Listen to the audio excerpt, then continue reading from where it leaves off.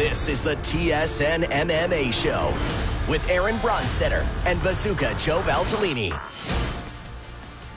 Welcome to another edition of the TSN MMA Show. I'm your host, Aaron Bronsteter, joined as I am each and every week by Bazooka Joe Valtellini, and we've got a big one on our hands. If we were fishing right now, it would be a muskie. It's UFC 263. Plus, we've got Bellator, PFL, lots to talk about in the world of mixed martial arts. We're recording this on a Thursday, so the shelf life of this in terms of talking PFL won't be that long. So we'll talk a little bit about it, but we're mostly going to focus on this weekend's event, UFC 263, headlined by Israel Adesanya, someone who you're very familiar with, Joe, and Marvin Vettori. You know, we've been doing this podcast for such a long time that I remember us talking about Israel before he debuted, and you were telling me about him and about how you covered him in Glory. We've been doing this for some time, Joe.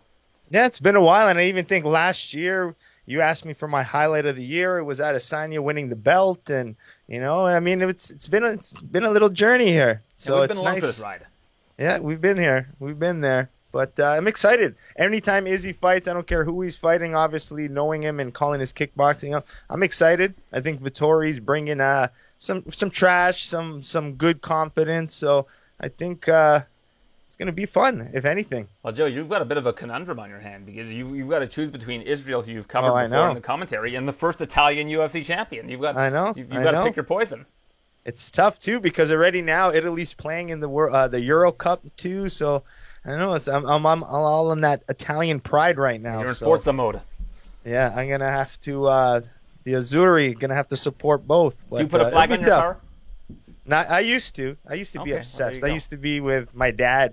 That was my one thing. If you had to ask me, what were you obsessed with as a kid? It wasn't obviously martial arts and blood sport and kickboxer, but it was international Italian soccer. That was my obsession with my father. It was going on the Danforth. It was, waving flags on my street and my dad honking horn. Yeah, we were a Danforth group. Don't you mean college and No, we were a Danforth Avenue group.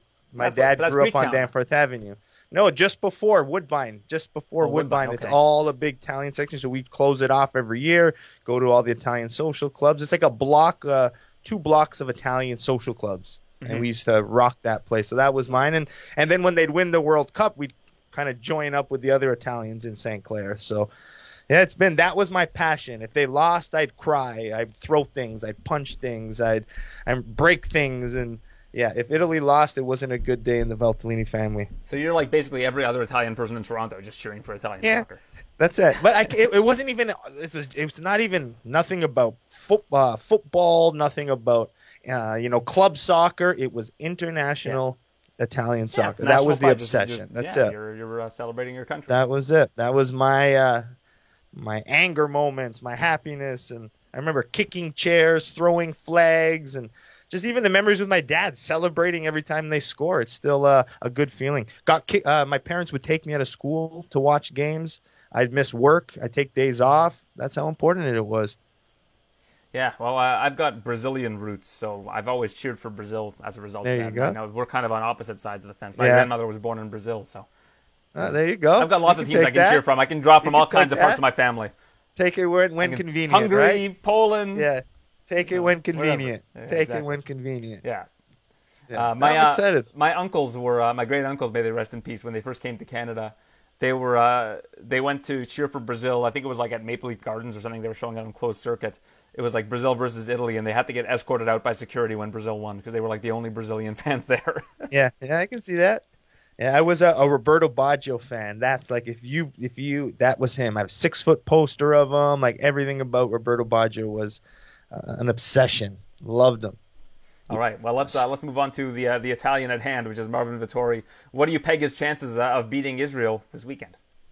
I don't think very good, to be honest. I think since their fight, Izzy's developed the confidence, his striking, the takedown defense.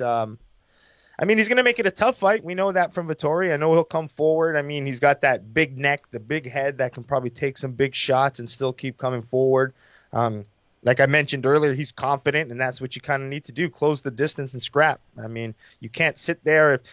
Adesanya's going to hit you with one punch. You can't just sit there and stop. You got to maybe eat 2 or 3 to get inside and then just kind of pressure fight him. But, I think Izzy gets it done within the distance, to be honest. I'm on the opposite side of this. I've been doing a good job at picking championship fights. Picking fights in general in terms of my bets and my TSN Edge picks, a lot of the time it's kind of hit or miss. But my championship ones have always been on point. I think Vettori wins a decision here. He's a 4-1 underdog to win a decision. Wow. And I think that both of these guys have evolved so much since their first fight. But if you watched, the first fight to now, Vettori is almost a completely different fighter. Like if you go and watch that fight versus his last fight against Holland or his previous fight before that against Hermanson, we've just got a different fighter on our hands in Vettori, who just seems to be getting better and better every time. He's under Rafael Cordero, learning all these new tools. And I think that the key to this fight is whether or not he's going to be able to use his wrestling in open space. Because if he's trying to wrestle Izzy against the cage, he might have some success, but it's gonna tire him out, I think, over the course of 5 rounds. I think Vettori's going to have to figure out a way to use his wrestling in open space if he wants to win this fight. I think that on the feet, Israel's going to be the favorite for the duration of the fight. Israel's going to be be able to do more damage. So Marvin's best bet is to get this to the ground. And I think over the course of 5 rounds, I'm confident that he can win 3 of those rounds. And at plus 400, you're getting good value on that. Now, does that mean that I think he's going to necessarily win the fight every time? No, I think that Israel's got a great chance of winning. You say Israel inside the distance, but I don't think Vettori's ever been finished. In fact, I don't think Vettori's ever been close to getting finished. So I'd be surprised if Israel's able to find a finish in this one, but it could happen. Yeah, I think Vettori, the game plan, and obviously Adesanya's waiting for that opportunity to come in. I know everyone's talking about getting Izzy down in open space, and just because of the Blachowicz fight, that was the key. But I just think someone his weight, the range, I think that was you need to be a very big man to be able to take him down in open space. I think Izzy's distance control, he's going to manage it with extra care and caution. His range is insane. So, I mean, if he can kind of stick behind a good jab, move, good front kicks, I mean, that's the beautiful thing about the game. I mean, I think it's a tough. Like I said, I think Vettori's tough, but I think he's going to eat something coming in. That's just the prediction: a knee, an uppercut, something like in that nature. Well, we talk about pressure fighting, and has that worked on Israel in the past from a kickboxing standpoint? Because Vettori is a pressure fighter, but if you look at Israel's losses in kickboxing, has that been primarily tell me. Yeah, well, the one this is the one of big controversy is the one he fought Jason Wilness in Los Angeles for the world title. What happened was Wilness just used the pressure fighting strategy of just kind of keeping him against the ropes, chopping him with low kicks, where Izzy was kind of touching and moving, using angles, hand pins, good jab, but he was staying against the ropes, and Wilness wasn't moving and continually chopping. But that pressure, I mean, watching back, you say Izzy won, his team won, all this controversy surrounding that fight. But it was the pressure fighting and staying in his face that kind of, gave the judges the nod to Jason Wilness. So, I mean, you kind of have to sit there and take the shots. That's why I always say to beat, Adesanya, I think you got to be a fantastic kickboxer, not a mediocre one, and even like a phenomenal wrestler. You have to be a Khabib or a Alex Pereira to kind of beat the guy. And I don't think Vettori, he's kind of like in the middle, does both very well, but I think you got to be a specialist on the spectrum to kind of give Izzy more problems. So you think Jan, it was just because of the size? Because once Big he got time, top control, it was really hard for Israel. And I asked Israel about that this week. I said, was he heavier than you expected when he had top control? Because it's a weight class up. Yeah, you got to think, when Izzy is sitting there and there's a 185 pounder and he pegs you with a nice long jab, if you're 185 pounds, that's going to keep you away. But if you're a 250 pound man and you eat a jab, it's a little different, like weight and size at that point, Izzy couldn't keep him back with his threat of his power as much. So that's kind of the difference. But yeah, I think you have to pressure him. So that's the key. And I think if Vettori's going to do it, he's going to have a fantastic gas tank and a lot of cage fighting. I think yes, you should take him down in open space if you can, but I think it'll be a lot of cage fighting. So hope his gas tank is up there. Yeah, absolutely. I think that both of these guys have to trust their gas tanks. But I mean, you look at Vettori against Holland; he was able to last 5 rounds in that fight without any issues. But that being said, he was just on top the whole time, right? There wasn't as much energy that was exerted. See, I wasn't impressed with Vettori in his fight with Holland. I know it was a last-minute replacement fight, but I didn't see from Vettori was explosiveness. I didn't really see pop. I kind of saw one like steady pace, heavy and dominant and strong, but there's no explosiveness in the strike. There's no head movement, slip rip counters and good ripping shots and level. Like it just, I didn't see that pop. So I think that recency is kind of throwing me off slightly to really how good Vettori is. Well, one thing that I pointed out yesterday was that since losing to Israel, Vettori has lost only one of 17 rounds on the judges' scorecards. He's won 16 of 17 in terms of round for round in his fights. And if you look at how he's won his fights, let's forget the Cesar Ferreira fight because I don't really remember it. But against Andrew Sanchez is a very low output guy because he uses his wrestling. He gets tired quickly. He tends to really preserve his energy. Vettori overwhelmed him, almost outlanded him 3-1. Against Roberson, Roberson is a very much a precision striker. He's got good ground skills, underrated ground skills. But Vettori basically used the weaknesses of Roberson against him. He took him down. He outlanded him 45-4, and he subbed him. We know that Roberson's bread and butter is striking because of his background, but he is good on the ground, but not great on the ground, and I think Vettori exploited that. And then against Jack Hermansson, Hermansson was still able to land 2 takedowns, but wasn't able to get a sub on Vettori. But Vettori outlanded him 164-122, scored a knockdown in that fight.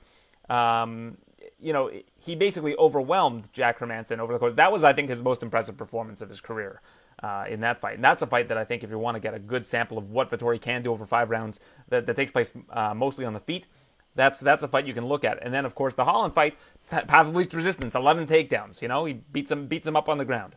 And, that was kind of an easy strategy against Holland because we've seen that work in the past, that it worked against, in Holland's previous fight against Brunson, weeks prior. So I think Vettori has really utilized a strong fight IQ since that fight against Israel, and he's 4 years older now.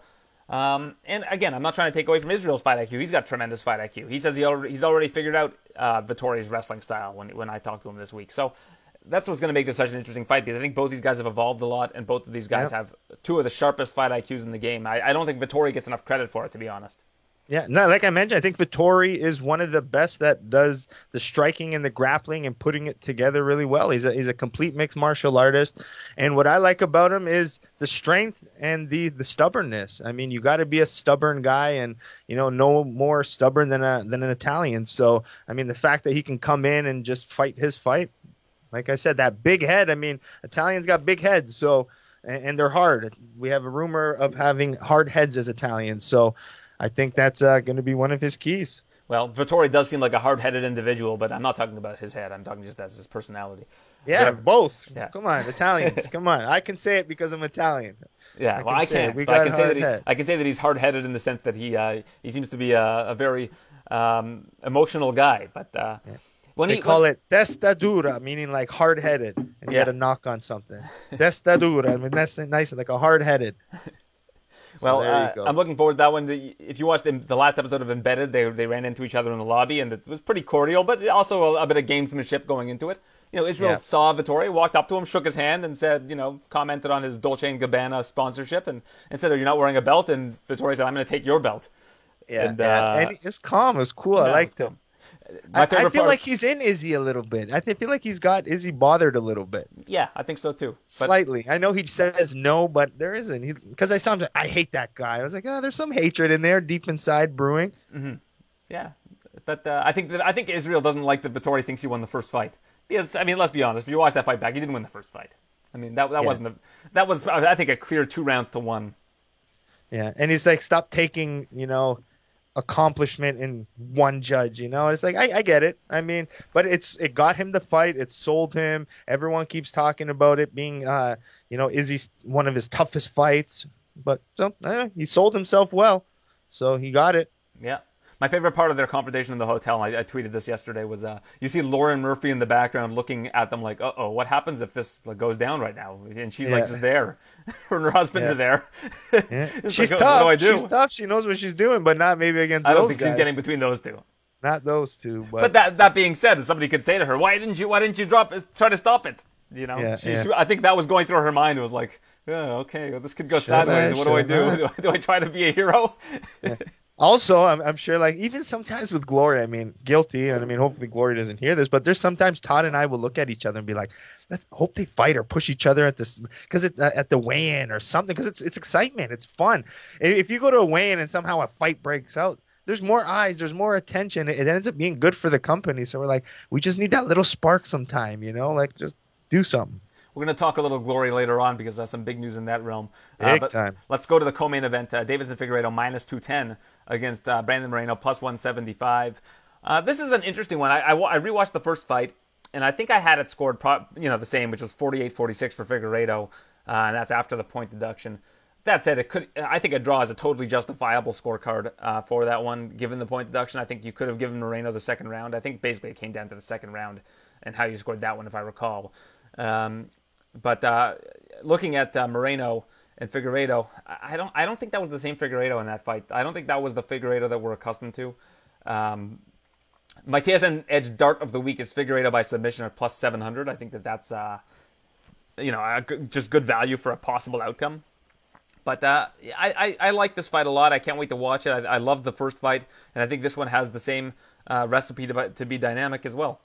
Yeah, I actually, I'm with this one kind of gut feeling Moreno a little bit. I don't know, something about him, the way I get sometimes influenced by the countdown shows and stuff like that, and I kind of really glance at the technique and the style, and I think Moreno's sharp. I think his hands are good. I think Figueiredo, you know what to expect with his power, and I do think, a submission, if you're going to bet, a submission by Figueiredo if it's going to go within the distance. But I don't know, just something about Moreno gives me a little bit of I don't know, something about him, the Mexican, the watching his hands on the pads, the way he moves, his personality. I think he's going to come in there, and that was going to be maybe one kind of bet I kind of go in an underdog and actually pick Moreno.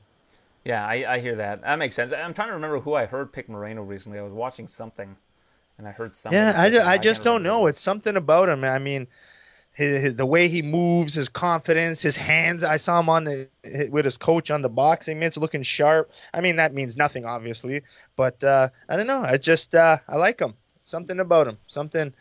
He's all into his Funko Pops, whatever those things are. I saw him and Izzy talking about Israel, it. Yeah, Israel's into them too. I don't understand. Why do you buy something that just sits in a box? You know, and then they're like, "Do you take them out of the box?" And they're like, "No, never." No, you don't take those out you just look at them. I'm taking them out of the box. You got to keep them in the box. What else we got? Of course, Nate Diaz making his return against Leon Edwards. Leon Edwards is a minus 600 favorite, big favorite against Nate Diaz. The thing I like in this fight is the over 3.5 rounds at minus 120. I think this goes over 3.5 rounds, no problem. Yeah. Do you like that they decided to go 5 rounds? Is this a Nate Diaz decision, or is this a UFC decision to make this a 5-rounder? Well, I think what happened was they had it as the co-main event for UFC 262, and it got pushed back a month. But I think that because it was kind of a feature fight, they made it 5 rounds for 262, and then when they moved to 262, they probably said to the fighters, "You want to keep it 5 rounds?" They said, "Sure," and then there you go. I don't think it's anything too complicated. But you said it was a co-main event, or was it supposed to be the main event? It was supposed to be the co-main event of 262, and it was the first. But that would still be a 3-rounder. It would be, but they had made that. I had asked Dana White back in December when they had Ferguson versus Oliveira if they had considered doing 5-round non-title co-main events before, and he said that they had talked about it, and then like a couple months later they announced that was going to be a 5-round co-main event. So yeah. I guess they had been talking about it and decided to do that. Now it's not even a co-main event, and it's still 5 rounds. But I like it. I'm happy with that kind of thing. Yeah, I think if you are in the top 5 and you are potentially a fight that kind of builds you in as a contender fight, I think it should be 5 rounds. Because one, it tells you a lot about the person. 3-round fighter, there's 3-round fighters and there's 5-round fighters. Those 2 rounds, I know to some people are a huge advantage. If you're a power aggressive striker, 3 rounds versus 5 is a big deal. So I mean, if you're 1 fight away from a championship, I think it's nice to test the guy. And 2, it gives Leon Edwards or Diaz a chance to prep for a 5-round pace, a 5-round fight. So now when they get the title shot, they'll be a little bit more well-prepared mentally and physically. So I like it. Let me add to that, which is when you have a fight like this that would easily headline a fight night card, and the reason you're not putting it on a fight night card is because Nate Diaz is a draw. Those fight night cards, main events, are always 5 rounds. So if you're having him on the pay-per-view just because you know he's a draw, but it's the same kind of set of circumstances like you said. Like Dana White today this week said the winner of Edwards versus Diaz will probably get the next shot after Colby against Usman. So, like the stakes are high for this one, and I like it being a 5-round fight. Yeah. Do you think it goes 5? I do. I think it'll go the distance.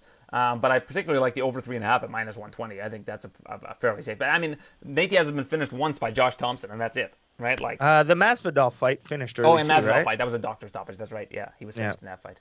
I think can Leon, if Masvidal can put that much of a beating on Diaz and get the finish, it wouldn't be crazy to say Leon Edwards can do the same.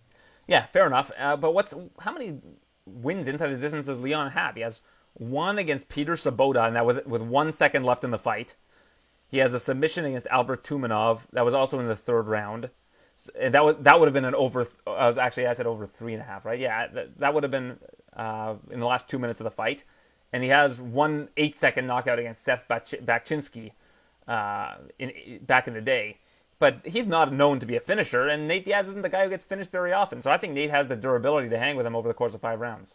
Yeah, no, I hope so. I think that's where, if you're going to see the best fight, I think it's going to be rounds 4 and 5 will be wild. If it gets to that pace and Nate Diaz is still in the fight in round 4 and 5, we got something special for sure. I'm with you. Yeah, there's a lot of potential for special fights on this card.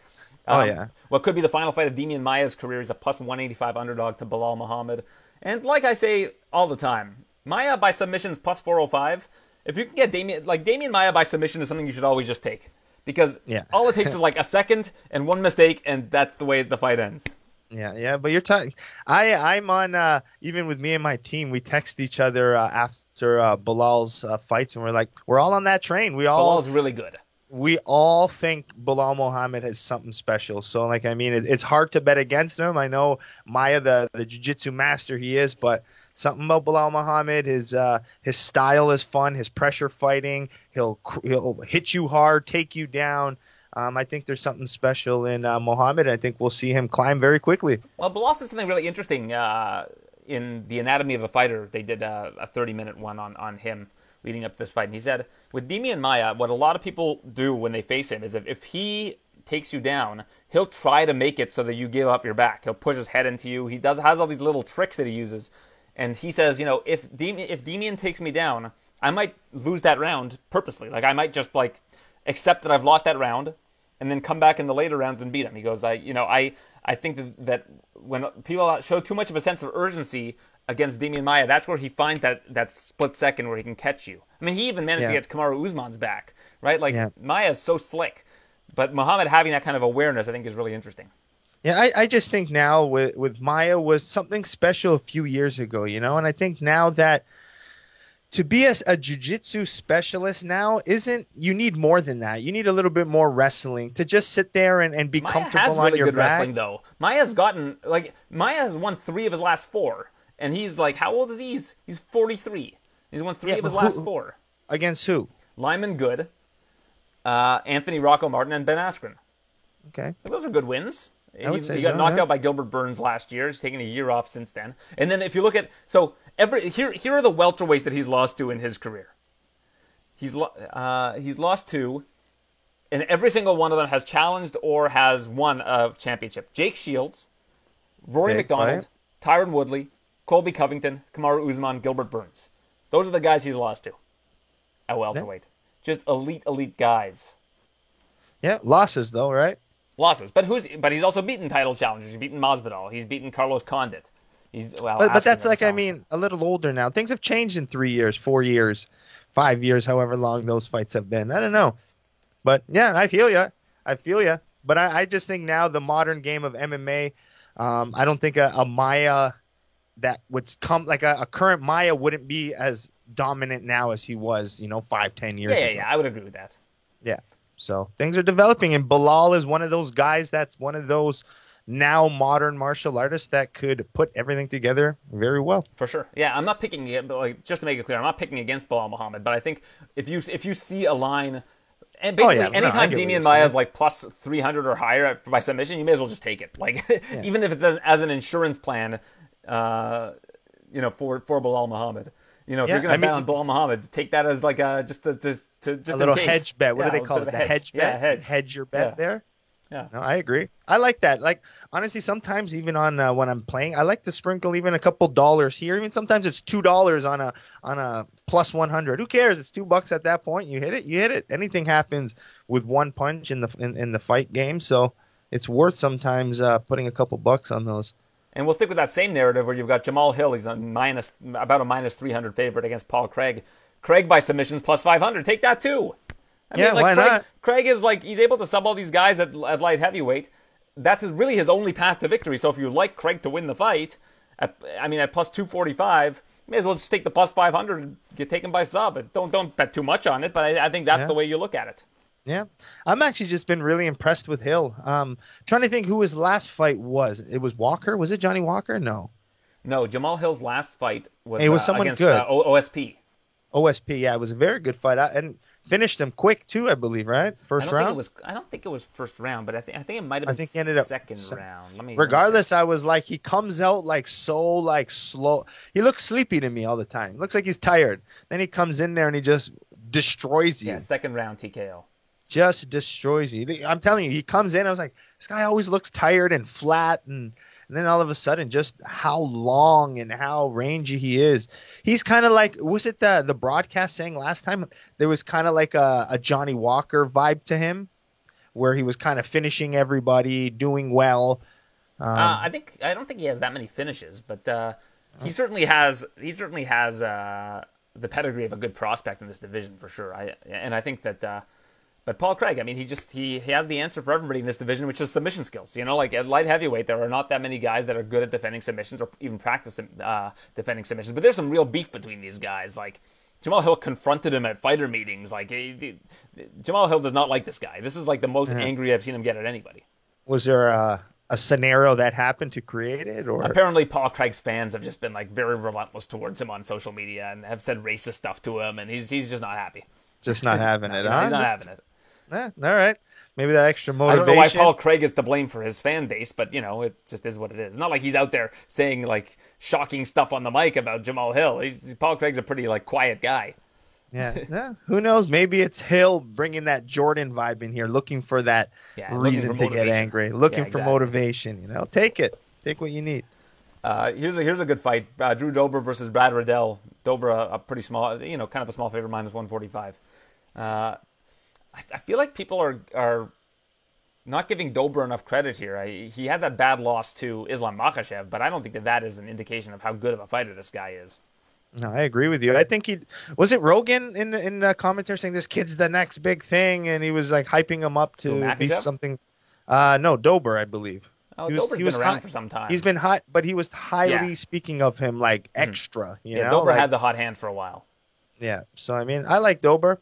Stud, good-looking kid, fights hard, good power. But we have to remember, Riddell is the striking coach at City Kickboxing, so I mean, he might have an advantage on the feet, but I think Dober has the ability to take him down. Yeah, that whole Vettori look to me, he's kind of like a Vettori to me. Strong, can come forward, hits hard, can grapple, explosive if he needs to be. I mean, Dober's in the gym training with Kamaru Usman and Justin Gaethje every day. I mean, this guy's got some good training partners. He's with Whitman. That's awesome. With Whitman. And now I don't know if he's with Whitman or if he's with Team Elevation, but they cross-train with each other. Okay, I was going to say Whitman's no longer doing the analyst role with the UFC. That's all Dean Thomas is doing now. Yeah, Dean isn't coaching that many UFC fighters right now. He kind of left American Top Team, and it looks like he's kind of transitioning over to a role with the UFC. He's also doing Dan Hardy's old role on Unlocking the Octagon or whatever it's called. I forget what it's called. The one with John Gooden. Okay. Inside the Octagon. He's Inside the Octagon. Doing Inside the Octagon with John Gooden now. So it looked like Dean Thomas is kind of taking on that role.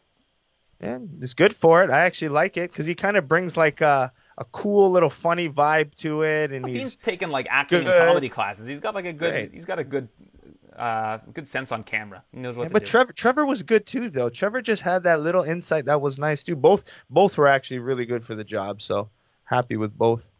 I think you could do that job if they threw to you in the striking realm and said, "What do you see?" I would like to. Yeah. Fun. Good. Right. I like it. I'm lobbying for you. There you go. Joanne Calderwood, minus 140. Lauren Murphy plus 120. I think the line should be flipped here. I think Murphy should be the favorite. Whenever I look at these fights at flyweight, and you've got a former bantamweight, I say this so often that people are probably getting sick of it. But when you've got a former bantamweight against a former strawweight, more often than not, the former bantamweight wins at flyweight. Okay. Yeah, there's a lot of people I've been kind of reading up before the show, and a lot of the experts are taking Murphy as well. I mean, who knows? I'm not. I like Joanne Calderwell. I know someone named Calderwell. Joanne Calderwell, sorry. But Joanne Calderwood, she's good. She's striking. She knows her stuff. I don't know. I just think I'm with you. I think Murphy could just gets it done. We got Eric Anders versus Darren Stewart.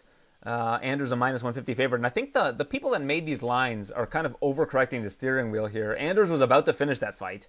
Although they've since, they have Anders inside the distance as plus 205. So I guess the people are onto this now because they've moved the line. But for a while they had like Anders inside the distance was like plus 165. And the fight goes to a decision was like even money. Now it's minus 130. But I think this one goes to a decision. I think getting that at minus 130 is almost a gift.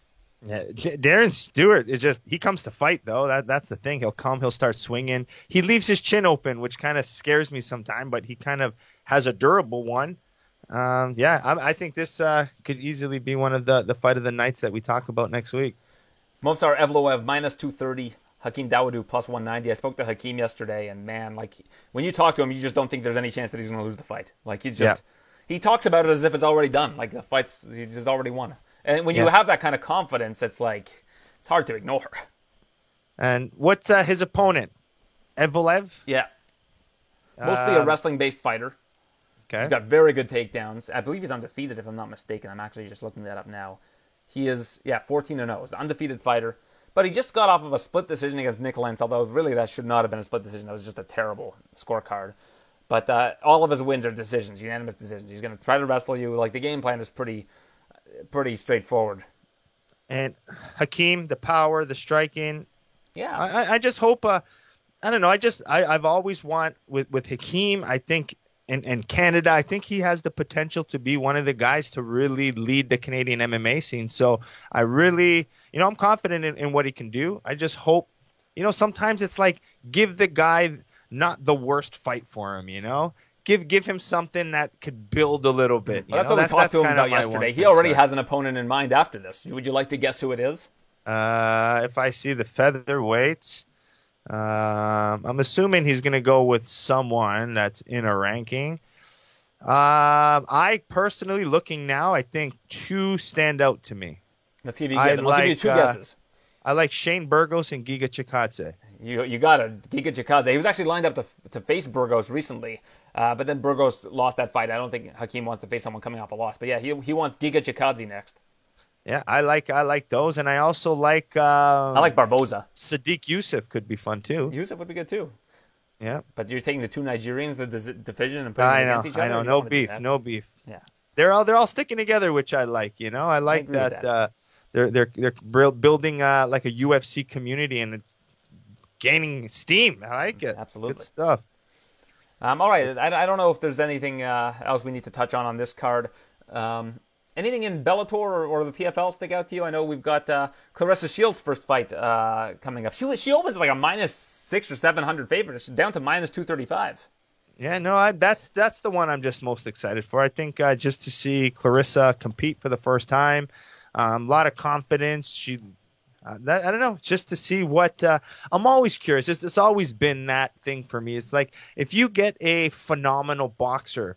Boxers are good with range. I know they don't know kicks and takedown defense, but she's an Olympic athlete. And I think the word athlete is just like she's a phenomenal athlete. She's probably overall one of the best female athletes, that you can say when it comes to combat sports. So if she can use her mindset that she got from boxing, she's fought probably – I can make this up, but over 100 amateur fights in her career, likely. On her way up to the Olympics. So she knows what the ring is. She knows what fighting is. And a lot of fighting is the mindset. How nervous are you before the fight?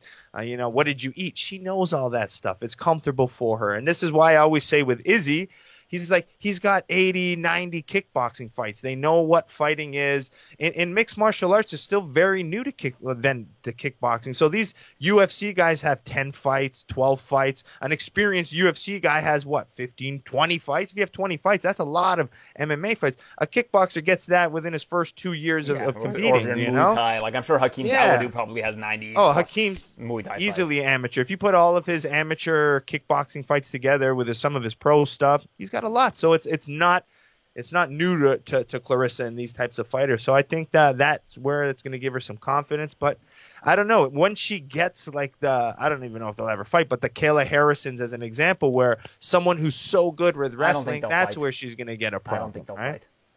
That's the issue for me. It's like when she gets that dominant wrestler, that's when she'll have problems. Yeah, I think Kayla Harrison is donezo after this season. I think she's going to go to the UFC or Bellator. It just seems like every time I talk to her, it seems like she's not happy with the promotion. That's just what I get out of that's what I get from it. But I mean, if you look at this line, I mean, you can get Claressa by KO at minus 135. Doesn't that seem like a gift? I mean, the fighter she's fighting has a 3-6 record. She's known for being a good grappler, but at the same time, this isn't grappling. I mean, if you take a gold medal, like an Olympic gold medalist, let's say you're taking an Olympic gold medalist in swimming, and they're at the butterfly, 150 meter butterfly or something like that, and you say, okay, we want you to focus your attention now on this type of swimming. They're still going to be able to do be a master at it because of the amount of work they put in to become an Olympic gold medalist at something. That work ethic cannot be taught. Yeah, I agree with you. I mean, I'm interested. I like it. I've always been a big believer in, one, to be the best fighter, yes, you have to be a good martial artist, but you also have to be a good athlete. And I think that's when you can put both of those together, that's what your world champion is. It's the athlete with the martial arts skills and IQ. Anthony Pettis off the card. He fell ill, so he has his fight rescheduled. So it's actually an interesting situation because you had a matchup that was made between Natan Schultz and I forget the other individual's name. He was Natan Schultz was going to fight the person. Schultz is the godfather of their child. That's who he was going to fight. One of his best friends he was going to fight because Schultz's opponent fell out. And they needed a replacement, and that guy had fought on the previous card and had a win, so they put him in there, and they had agreed to fight each other, even though they're best friends. And then Pettis fell ill, so what they did was they took Pettis' opponent, put him against Schultz, and now Pettis is going to face Schultz's best friend at PFL 6 down the road. So thankfully they dodged the bullet there, because I imagine it must have been very mentally taxing on them to know that was going to be a fight. Oh yeah, I mean that's unfortunate, but hey. When PFL tells you there's lots of money on the line, you do what you got to do. Especially when you already have a win as a replacement from the previous card. Now you're in it. Yeah. So interesting turn of events there. But Clay Collard fighting again. You got Bubba Jenkins back at it. A lot of good fights on tonight's card. I'm looking forward to that greatly. And Olivier Aubin-Mercier back in action. And he's walking around with a shirt with a QR code on it, where if you like his performance, you can tip him in cryptocurrency. You scan the QR code on the TV, and you can tip him. It's a smart idea. He's a character. He's a character. Guy. I like that He's guy. definitely a character. I like it. And I don't know they also replaced Lance Palmer was supposed to be facing Jesse Stern, and Palmer was a 10-1 favorite. And then Movlid Khaibulaev's opponent, Shaman Rice, fell out. And now they've matched up Palmer with Khaibulaev.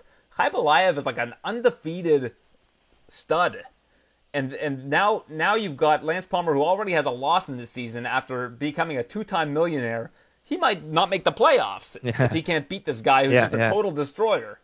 Yeah, maybe all that money now got Lance Palmer being too comfortable. Well, I don't even know about that. They just kind of pulled a switcheroo on him, and that's why you got to train hard for these fights, because you just never know. Week of, they could put you in a much tougher position. Yeah. I mean, I think everyone now with COVID, this last year's kind of been prepared for that. It's kind of we need paydays. Everyone's dropping from COVID and all that stuff. So, I mean, I think once you're a fighter and you're experienced at that point, let's just go. All right, Bellator, you got an interesting one. Douglas Lima, minus 120 favorite against Yaroslav Almasov, who I believe is 25-0. Tough matchup for Lima. Looking forward to that one. Paul Daly facing Jason Jackson. I believe that's the co-main event. It's 175 pounds. The Paul Daly division, as he calls it. Yeah? Why? He just doesn't want to cut that last five? Doesn't want to cut that last five. Says, anybody who wants to fight me at 175, here I am. Good for him. Yeah. If Okay. you can get it, get it. I always said that because I was I was supposed to fight Paul Daly with my Glory Kickboxing Day years ago, and I can't believe, to me he's almost like a guy that's been around for so many years, and I can't believe he's still doing it. Yeah, that's he's good. That's he's Paul just coming Daly. off a win. Yeah, that's Paul Daly to me, and I like 175. That's actually, I was talking to someone the other day. I'm like, that would be my new weight class, 175. There you go. Yeah, me and Daly again. You and Daly should hook it up. Triller, That's what I call. Some boxing, some of that Triller boxing. I got to get my hands on that Triller boxing money. That's what I need. Nick Newell is a -130 favorite against Bobby King. You got Taiwan Claxton back in action. Aaron Pico's back, taking on Aiden Lee. Kyle Crutchmer. This is a good card as well. So I like. And that's tonight as well, right? That's on Friday, actually. That's tomorrow. Friday. All right. Thursday, Friday, Saturday. I like that Bellator has started to kind of stack there on undercards. You know, there used to be no reason to watch a Bellator undercard unless you knew somebody was fighting on the card. So it's good to see that they're starting to stack those up. I like to see that. Things are growing. All right, so let's talk about the fantastic boxing exhibition over the weekend between Floyd Mayweather and Logan Paul. Did you watch it? I did watch it. Did you watch it? You didn't even know it was on last week. I didn't know it was on, but then you told me it was on, and I watched it. And I would have found out about it because everybody was talking about it, of course, the day of. Definitely. You don't want that FOMO. Yeah, you don't want FOMO, and you on Twitter, you probably couldn't escape it. Oh yeah. Well, no, I actively watched it. I went and watched it, but listen, it was what it was, and it was, it's one of those ones where you walk away at the end dissatisfied, knowing that they got you. They got you. Yeah. You got suckered. You got. And then I've got all these guys that in the MMA space, all these guys, different guys in media. I come out and I say, what's it going to take for this bubble to burst? And people are like, well, Muhammad Ali fought Antonio Inoki, and then in 1888, this guy who gave out newspapers fought this guy. This is not a bubble. This is a thing that's been happening. It is a bubble. We have not seen this happen with this kind of consistency and this kind of popularity ever. Yeah. In our lifetime. Maybe in Japan. They say in Japan, okay, I'll give it to you. We're not in Japan. We're in North America. Yeah. This is a bubble that will burst. We're not going to keep seeing these fights over and over again if they're not going to live up to people's expectations. People aren't going to keep paying $50 or $60 to watch joke fights. They're just not. People don't want to watch. Like, it was great to see Mike Tyson fight that one time. But if you're going to call it a draw at the end, and you're going to call this Mayweather versus Logan Paul a draw, and you paid all this money, there's no judges, like, people are not going to be on board for this forever. This is a bubble. I don't care if you want to cite examples of this happening in the past. Great. It's happened in the past. Gladiators fought whatever it is in the 1800s, 1700s. Like, you can cite past examples of all kinds of different stuff happening. Like, remember those night fights that they had at M1 Global? Oh, this isn't a bubble. Knights fought in the 1700s. We have documented history of it. Yeah, it's a bubble. This is something that has suddenly become this big thing. It wasn't a big thing 10 years ago. Maybe it happened on occasion. But right now, it's a thing that's happening every single month. We're getting these fights. We're getting Tyson versus Roy Jones Jr. We're getting Jake Paul against Ben Askren, Jake Paul against Tyron Woodley now. We're getting Logan Paul against Floyd Mayweather, and I'm sure you're going to get a rematch of that because these guys want more money, and people are going to buy it again. But eventually, something's going to happen that ends this whole debacle. Because that's what it is. It's a debacle. It's a disruption, and it's great, and I'm happy for these guys making their money. I got no problem with it, whatever. And I don't think it's bad for boxing. I don't think it's bad for MMA. I'm not one of those people either. I just think that it's a bubble, and it's going to burst. We can't have this forever.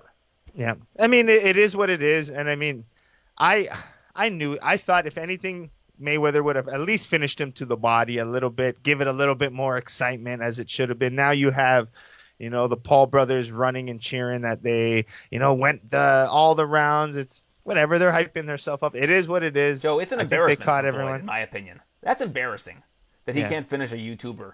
But, like I said, he let him go, though. Like, why? I mean, it's I don't know. It is embarrassing, but why would a Floyd finish him too? Like, would we look at Floyd after and be like, look at you, you just kind of beat up this guy who's that's what he should be doing. He knocked out tension in the first round. Yeah. Why was he able to knock out tension in the first round and not this guy? Yeah. And even those bombs he was throwing to the head, and everyone's like, oh, someone's like, he missed on purpose. Like, he didn't. If he wanted to hit you with a lunging left hook, he would have hit you with a lunging left hook if he wanted to. Floyd knows that that looking human is good for him because now he's gonna get another one of these paydays, and we're all gonna buy it again. We're all gonna be suckers again. Yeah. We're just gonna be suckers. Well, I would like to be part of the group that gets the suckers to pay, and I can compete. Yeah. Like I didn't mind. I'll be honest. I really, really enjoyed the fight before the co-main event, before Badou Jack. It was honestly, fantastic, that was a great exciting fight, yeah. I love that fight. The one But can you kid, remember I the don't name even of the know. boxers? Can you remember what their names are? Zero. Exactly. 0%. So when they fight Yeah. again, are you going to remember? Like if they're fighting again on Showtime? Because that's why I you can remember the look, but I don't know if But that's I would why know they their book names. these things is, we were going to bring attention to the guys on the undercard. Don't remember yeah. their names. Yeah, I did. What did you think of Ocho Cinco? He didn't do bad. Yeah, He got looked knocked okay. out He against looked a okay, bare but- knuckle guy, but he moved pretty good. He moved like a boxer. Like you would, if you didn't know who Ocho Cinco was, you'd be like, that guy's a boxer, you know? Yeah, but if he was facing a real boxer, he'd be on his butt. Yeah, and he got knocked bad with that big right Yeah. hand, which is what should happen. Right. You That's know, what should that's happen. yeah. So I mean, it is what it is. I'm with you. I don't think it's gonna last forever, but it's exciting while it is at some point. But I don't know. I more think the fight should be more like this.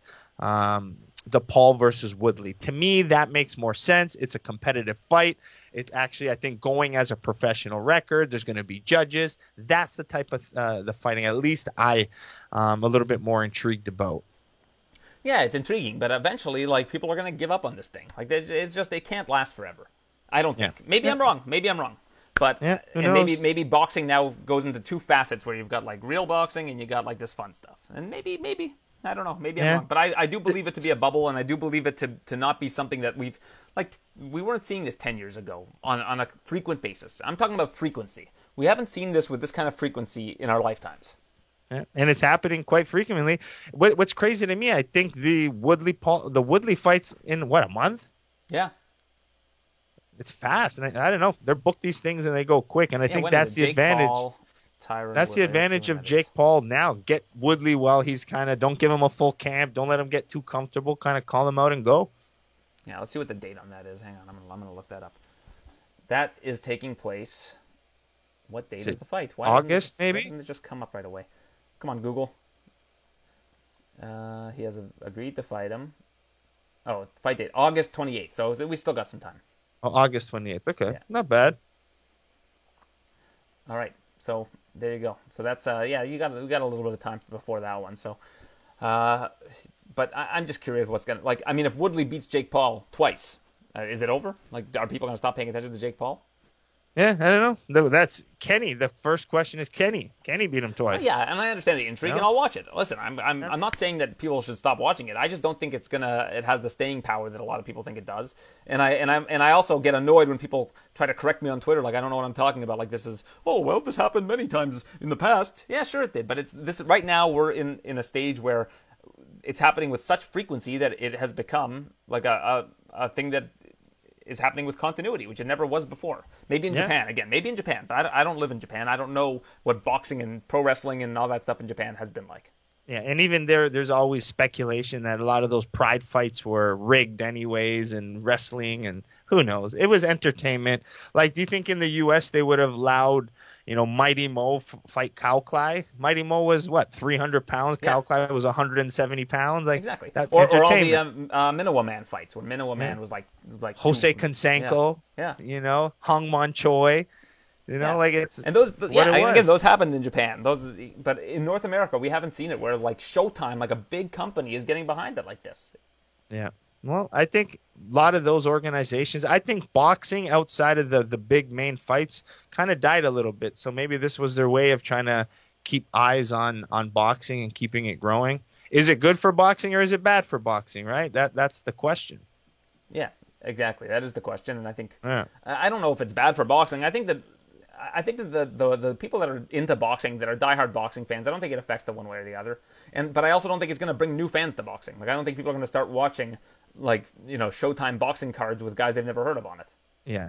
No, that's the problem. And I think a lot of the issues, I mean, like you got to think, Teofimo Lopez signed with Triller, right? Yeah. So he's going to be part of, you're talking about one of the best pound for pound kids right now, is going to be fighting on with like this weird commentary. I think they just signed Larry? Not is it Larry? Not Larry. No, not Larry Merchant. It's what's it? Jim Lampley Jim Lampley, from HBO. Yeah. So, I mean, at least they're trying maybe to get a better boxing, to make it a little bit more comfortable for boxing enthusiasts, maybe having a familiar voice. This is not a good idea because Triller, what they were trying to do is appeal to like the pop culture people, not the boxing people. And now if we're going to do a card with Teofimo Lopez, you got to have something weird on it. Like if that's going to be your thing, because otherwise the people that watch boxing are just going to start hating you. Like if you're going to have Snoop Dogg on commentary and he's going to be singing and doing all kinds of stuff that is not like, you know, from like it's not non-traditional in terms of the boxing world, people are going to resent you for it if you're a big boxing fan, and you have to watch Teofimo Lopez in that environment. Yeah. I don't know what the plan and why Teofimo. Obviously, it's got to be a money thing, but we'll see. We'll see. I spoke to UFC President Dana White this week, and I brought up Paulo Costa, who came out and said that they should be getting paid more, that they were promoting his fight without him signing on, that he wants more money for main events. I get where he's coming from, and I think that, you know, these guys all should get paid more money. I agree with that. But I think that his timing is not very good. Yeah, I can see that. What was Dana's response? I know we have to go and listen to it, but... Yeah, I mean, you can listen to the TSN MMA Show interview edition, which has that interview along with interviews with Marvin Vettori, Israel Adesanya, Nate Diaz, Bilal Muhammad, Hakeem Dawodu. You can go listen to that, but I will fill you in, Joe, since you have not yet. Tease it for me. Basically, he said that if Paulo Costa wants to make YouTuber money, he should have started a YouTube channel when he was 13. Yeah, there you go. That's pretty fun. And that you know, right now is not really the time to be asking for big money fights after how you got embarrassed by Israel. Yeah, good point. No, I mean, good it's point. Hard to fault them on that one. Hard to argue, and that's the crazy thing about the sport. I mean, you can be the hottest commodity once, lose once, and you don't want to get paid what you think it's worth. And I honestly, even with all of this post-boxing stuff now and all the fight purses and all the money these guys are making, it's just making everyone question themselves, especially in the MMA. We're like, we're damaging ourselves and we're getting paid, and I think it's slowly starting to irk some of these higher level guys. And to see Francis Ngannou even post about it, like, you're basically a UFC poster boy now, you know, the whole UFC there. And then you're talking about how you wish you're getting paid more as well. You have John Jones asking for more money. So sometimes it's not a great look, you know, when your athletes are continually complaining. The problem is, though, that the UFC have built, they've built it in a way where the brand is bigger than the fighters. Yeah. And that if you don't want to fight, there's always someone else who will. And again, like we kind of went over this in the past, but the economics of it is like, if John Jones wants $20 million and Derek Lewis will do the same thing for $3 million, is the gap in the amount of money you can bring in wide enough that you would want to have him do it for 20, rather than Derek Lewis do it for 3 or 4, whatever it is. But it's the issue, if you're a champion, there should be some sort of, if I'm the UFC, I would have some sort of language. I would say, hey, if you say anything that kind of tarnishes the name of the UFC, like, you should be fined a little bit, no? Like, I don't know. But then it becomes an even worse look. Because at least if the fighters are speaking out, whatever, you're the champion. You're the heavyweight champion. You know, like, you're the prized possession of all mixed martial arts, and you're complaining about pay. You know, I agree with it. I think you should, but I'm just surprised the UFC is so, like, nonchalant with that kind of stuff. I guess it's two separate businesses. Have you ever heard anybody come out and say that they should be paid less?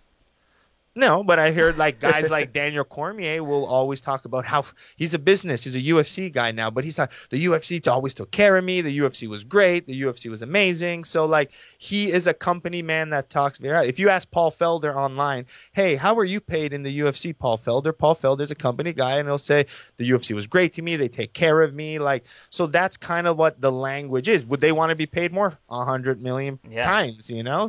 So I think it's just as a company face sometimes, what I wanted to be paid a lot more from Glory, and did I, you know, publicly come out? Yeah, I would like to say that, but I mean, I can't, you know? That's the way I look at it anyways.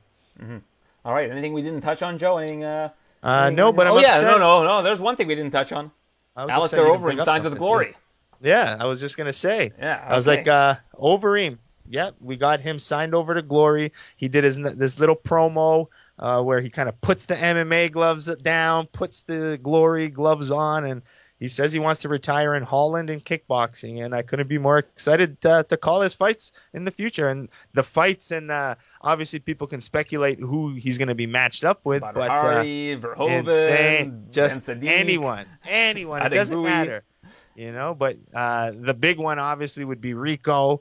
Again, I would love to see him in Badr, him in Adekbouy, him in Sadiq, and just any matchup you can think of with him in the picture is just fun. You know, should he go against Anderson Silva?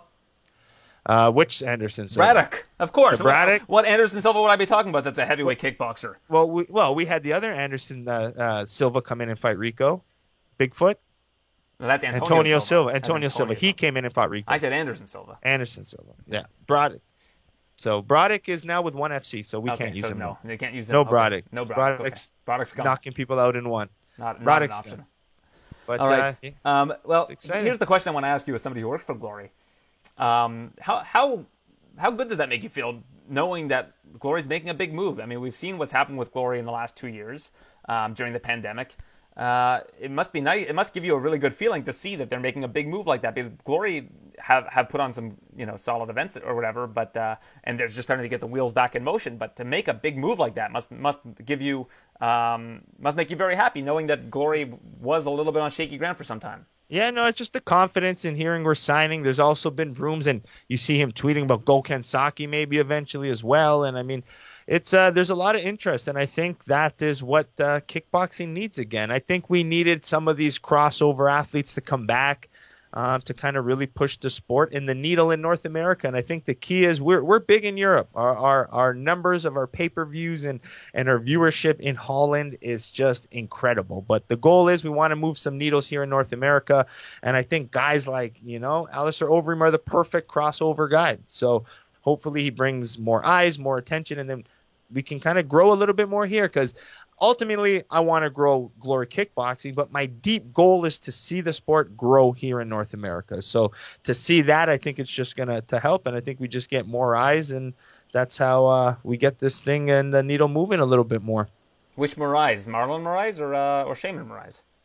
For what? I'm just joking. You said more eyes on this. I was more eyes on this. I got it. That went right over my head. Yeah, it did. Right over my head. But no, it's a beautiful thing. And I mean, that card, you can really look, but we got the Pereira rematch. We have a lot of big names, these young heavyweights. We're really focusing back on the heavyweights again. It's the Vakhitov rematch. Oh, that's been booked? Yep, it's already been booked. Sign me up. It's going to be July 17th. That first fight. What's in like a month? Yeah, I'm going to Holland for that, right? So I didn't realize they rebooked that. That was one of my favorite kickboxing fights ever. That first one, that was a great fight. It's a technical one, and most people think Vakhitov won. I'm one of them. Yeah, so I think at that point you're going to see a really good fight. I mean, that fight alone just excites me way too much. And what else is on that card? I'm trying to go right now to get the full event here, but you have the Botter as the main event. He's fighting our one of our Polish kickboxers who's pretty good, Vasosik, Arthur Vasosik. Yeah, practice that one, Joe. But yeah, continue. I have to. I've called it a few times, so it's not too bad. He's exciting. I think that's the one. Then you got Vakhitov Pereira, Belgari versus Wisa. We have the lightweight championship to Johnny Bastati versus an Albanian American, Elvis Gashi. When did Bastati win the championship? What happened was the champion was Marat Grigorian. He moved over to ONE. So now we have the vacant lightweight belt on the line. Yeah. And then we even have told me in our the past middleweight. You think Bastati's going to be a champion one day. Oh, yeah, the kid's phenomenal. And, we have the middleweight belt, too, because Pereira's giving up the middleweight belt. Oh, I didn't know that. And now, so they're putting the middleweight belt on the line, and you got Pereira fighting for that light heavy one, defending it with Vakhitov. So, stacked card. If you're a big kickboxing fan, you'll know the names. If I say Luis Tavares versus Masloboyev, you'll be, insane. Then you got the next guy to fight Cedric Doumbé. It's going to be either Hamisha versus Dmitry Menchikov. So that's kind of the title eliminator for Cedric Doumbé, who we'll probably see maybe in December's event. Nice. Okay. So we got another 2 more events planned this year. So, yep, like you said, we're back. All right. We got Overeem, and we're ready to might be go. on the December card too, I would guess, right? Yeah, I think we'll probably try to pack everyone in that December show if I would have to guess. All right, Joe. Well, I'm glad we could touch on that. I'm glad that Overeem has joined you guys and that you get to call his fights. That's big news. Yeah, and I actually called fights with him in the past. We got to call Rico Botter 1 together. We got to call Nicky Holtzkin Doumbé together. So it was cool. I got to meet him. We kind of got a relationship. Now we get to call, one of the greatest martial artists of all time compete. So I'm excited. All right. Well, let's wrap this up. Like I mentioned, the TSN MMA Show Interview Edition is also up on our feed. Star-studded affair this week, so check that out. And myself and Dan Tom will be previewing UFC 263. We actually taped it earlier in the week because Dan's going to Hawaii for his grandfather's funeral. So that you can watch right before. His grandfather died about a year ago, but because of the pandemic, they weren't able to do a proper ceremony for him. So my condolences. Yeah, so Dan is heading over to Hawaii, and you can watch that on Saturday right before the event. We'll be streaming that. So thanks, Joe. We'll be back next week to talk about the fallout from UFC 263, PFL recap, Bellator recap, more MMA than you can swallow. So we appreciate that, and we'll see you next week. Thanks for listening to the TSN MMA Show. For all the latest UFC news, visit tsn.ca/UFC.